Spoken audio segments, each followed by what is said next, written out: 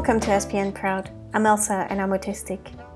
Here are several positive characteristics that we SP autistic people have working in our favor.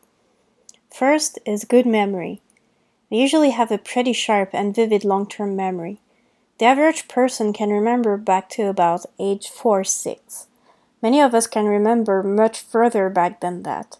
We also tend to learn visually, so when we see a diagram or a picture, we often absorb it like a sponge. Even when we learn something that doesn't interest us as much, or something that we initially struggled with, it may take longer to learn, but if we keep at it, we learn it even more thoroughly and tend to remember it for much, much longer. The second one is honesty. We're genuine, straightforward, and honest. No hidden agenda here, no double meaning either. No alter ego, split personality, or two-faced attitude. We don't play hit games or manipulate people. What you see is what you get. What we say is what we mean.